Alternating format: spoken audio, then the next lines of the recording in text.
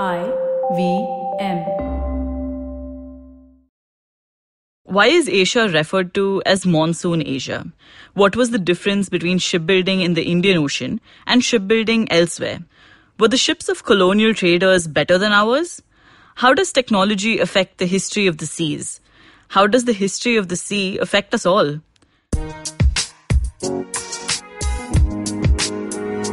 Welcome to States of Anarchy, a podcast on global affairs and foreign policy. I'm your host, Hamsini Hariharan. The seas make up the largest global commons that all of us share in. Much of our interactions on the global stage happen through the seas. The clothes you wear, the technology you use, sometimes even the food you eat and the books you read come from trade. 90% of global trade happens through the seas. Yet, our histories are often national histories, in which the seas are incidental elements. A couple of weeks ago, on the first episode of States of Anarchy, I had spoken to Sunil Amrit about the Bay of Bengal as a region. It gave me a new lens to look at the way the world works.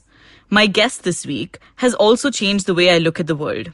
Lincoln Payne has written 5 books and countless other articles and essays and lectures on maritime history. He's even named his daughters after ships. We spoke about maritime history, particularly the history of Asia and how it's evolved. But before we dive into the conversation,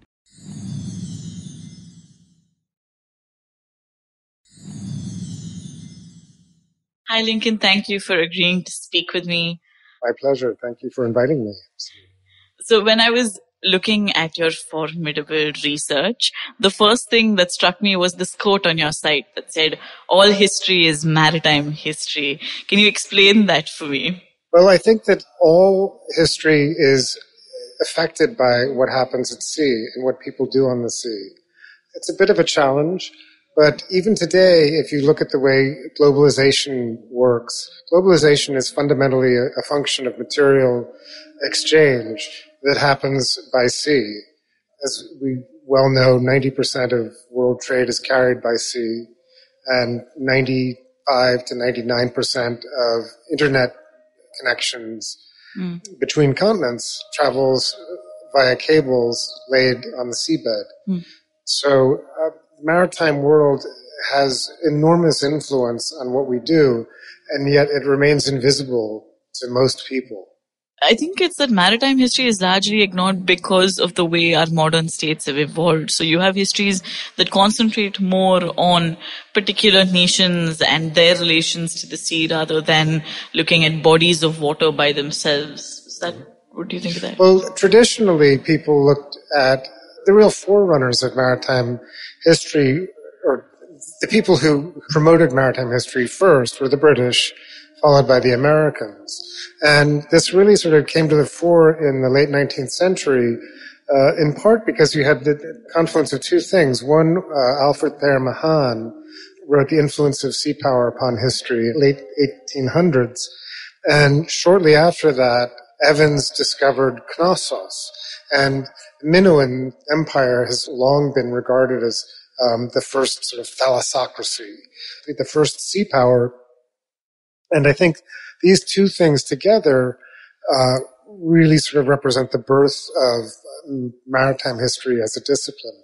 But it was very much influenced by concern and the interests of existing maritime powers.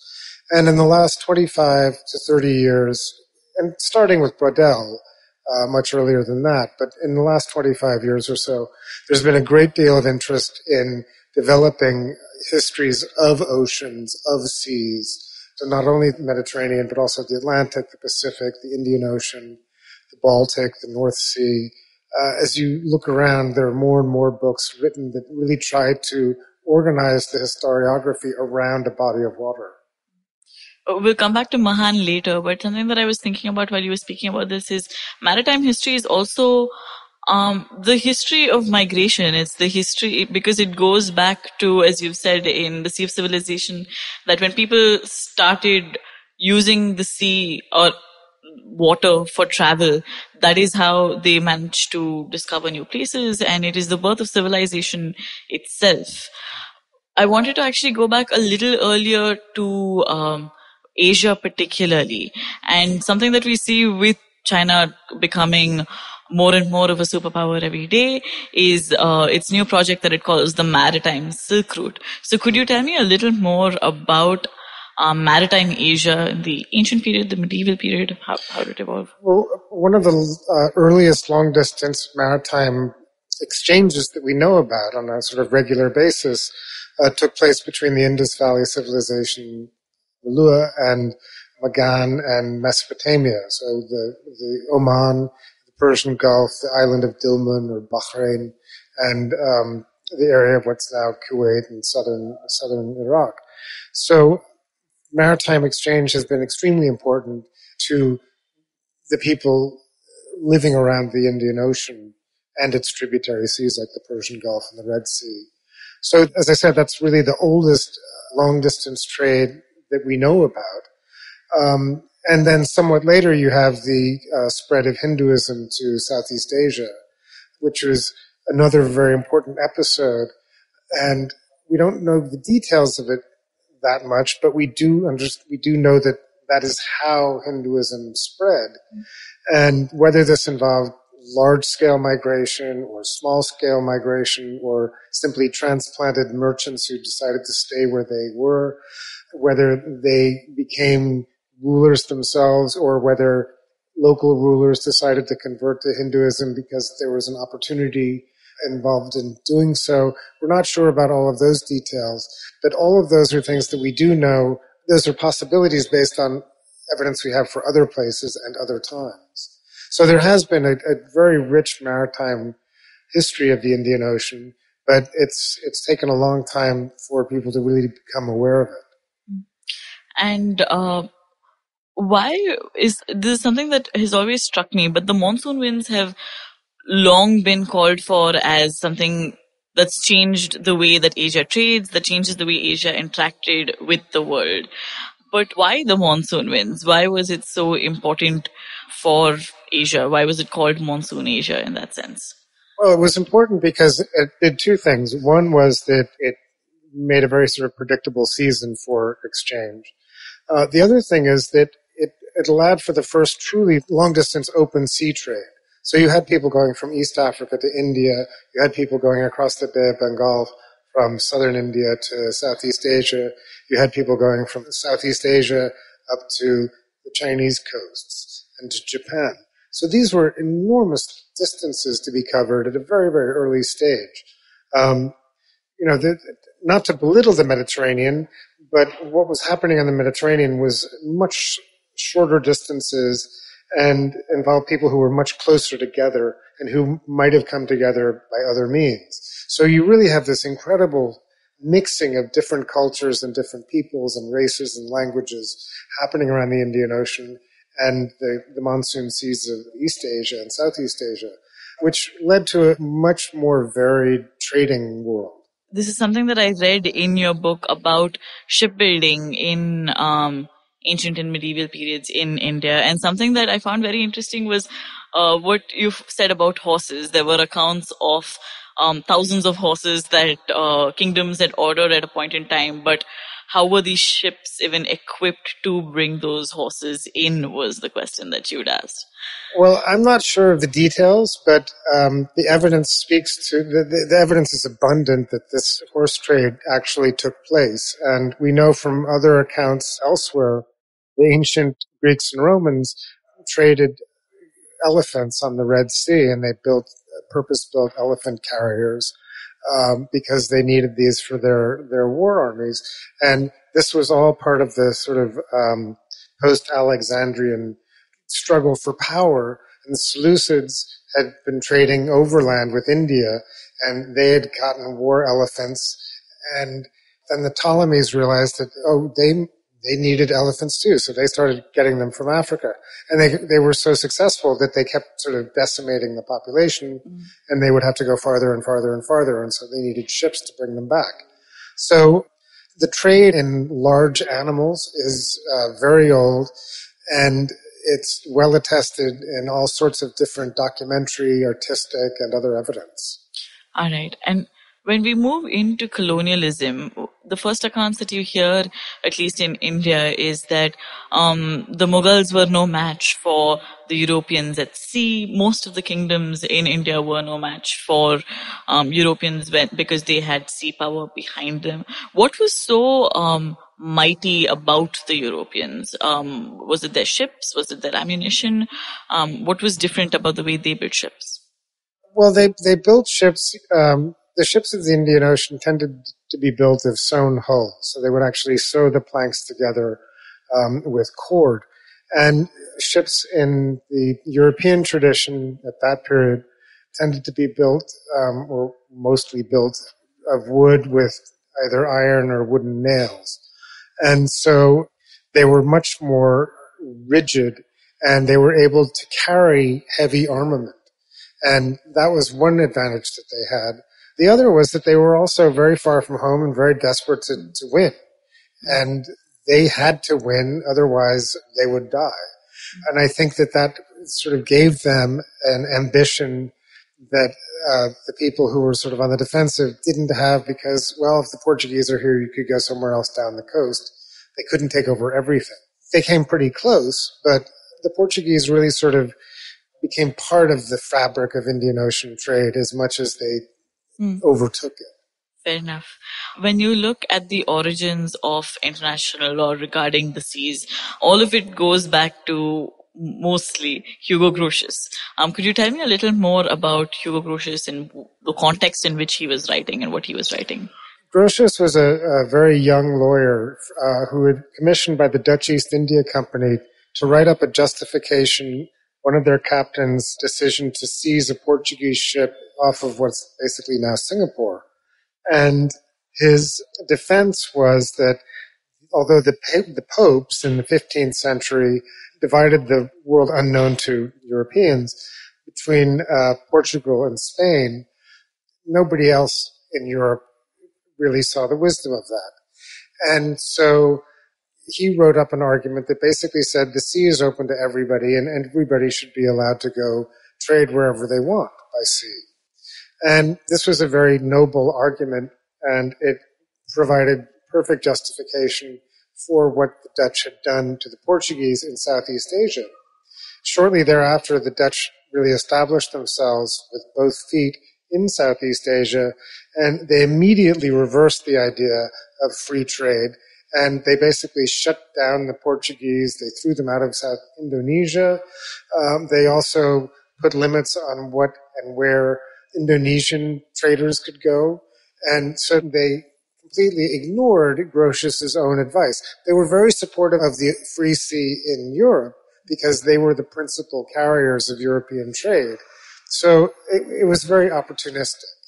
True. And it's also a condition of the international system, which is anarchic, right? So because they have power, they're more free to do about it as they want to. Yes. At this point, let's take a break.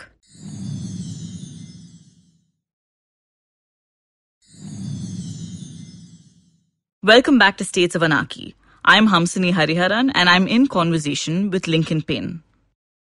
What is Grotius's influence beyond that been on international law?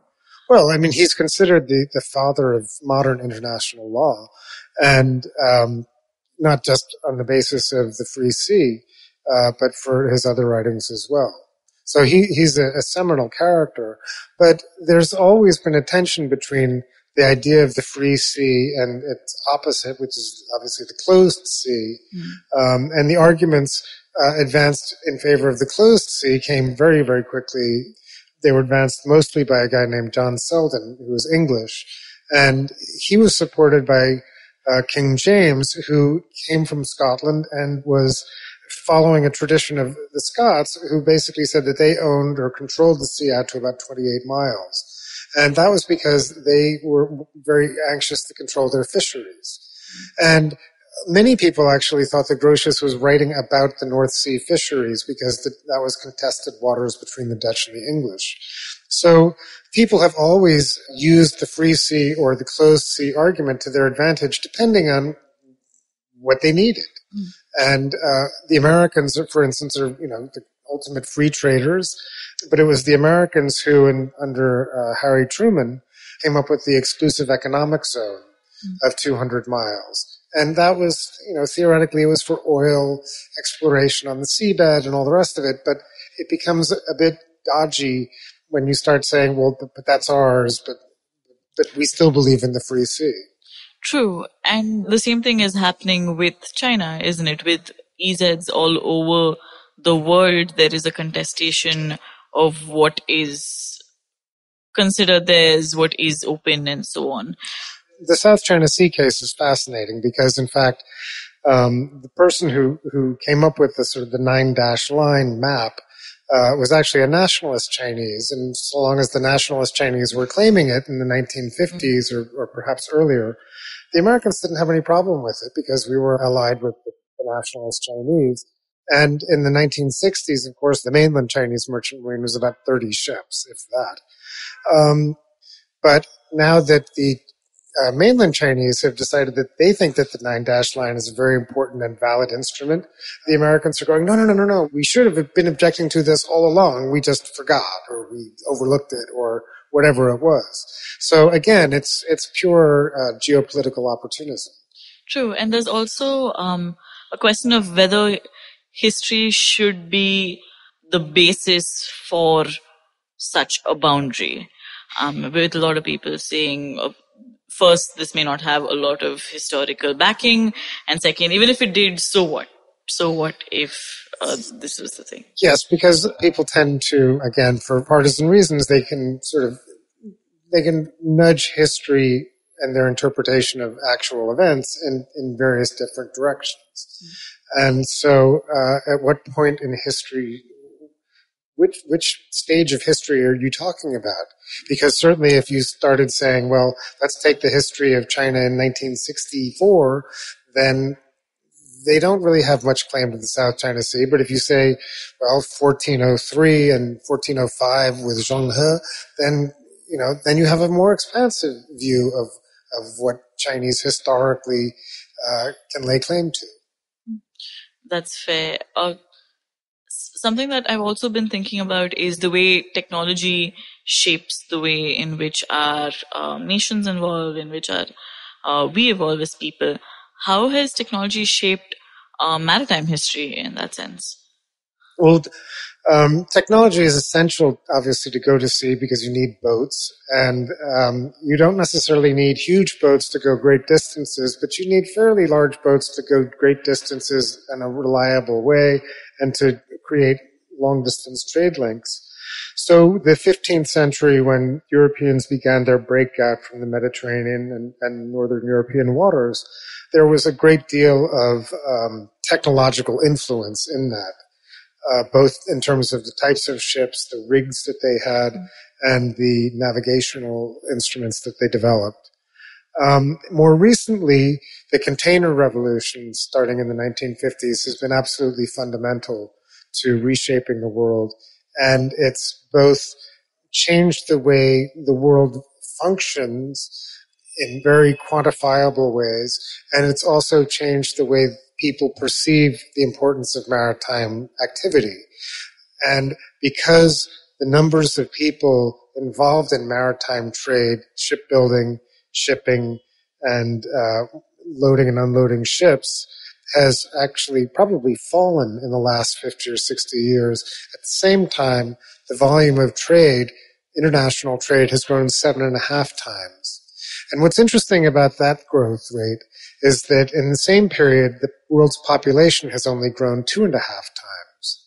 So that means that everybody on the earth, everybody has access to 3 times more stuff than they did 50 years ago. And as we know, there's a great deal of inequity in the distribution of wealth. So rich people have vastly more than 3 times more stuff than they did, and poor people still have pretty much nothing.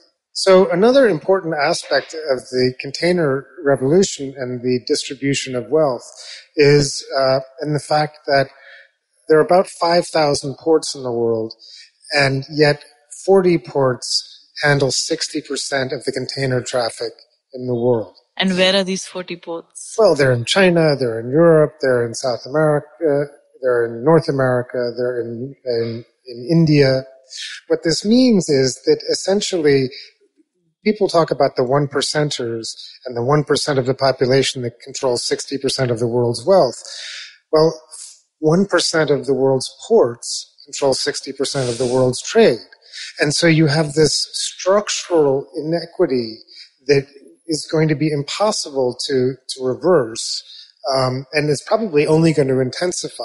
And this, I think, is going to have an enormous impact on future developments, politically, strategically, economically, demographically, because these ports are magnets for not only material goods and people, but also for culture, for religion, for art, for all sorts of different, for education, medical care, all sorts of different things. So I think that, we have to look at these ports as nodes of power and figure out how we're going to accommodate the rest of the world, which occupies 4,700 ports that are left. Yeah, exactly. And the spaces between, the hinterlands. I have one last question for you. If someone's interested in maritime history or wants to read more, what would be the one thing that you would suggest for them to read? Not to be too forward, but I think my book gives a fairly good comprehensive outline of the essential strands of maritime history. This is The Sea and Civilization. The Sea and Civilization, a maritime history of the world. And once you've read that, the bibliography and the notes will lead you to a vast literature on particular things. And you could just go to that bibliography and notes without reading the book and see what might spark your interest. There's a great deal of maritime literature out there. There's been a great increase, as I think I said earlier, in the amount of maritime history being done. And it really depends on what your interest is, both spatially or temporally. All right. Thank you so much, Dr. Payne. Thank you for talking to me. Thank you very much for having me. So this is where we finish this episode of States of Anarchy. Thank you for staying with us till the end. I've attached a bunch of readings in the episode description if you're interested in maritime history. And if you have any comments or questions or you want to keep up with the show, then you can follow us at @States of Anarchy on Instagram or at @HamsiniH on Twitter. You can listen to States of Anarchy on the IVM podcast app or wherever you get your podcast from. We'll be back next Tuesday.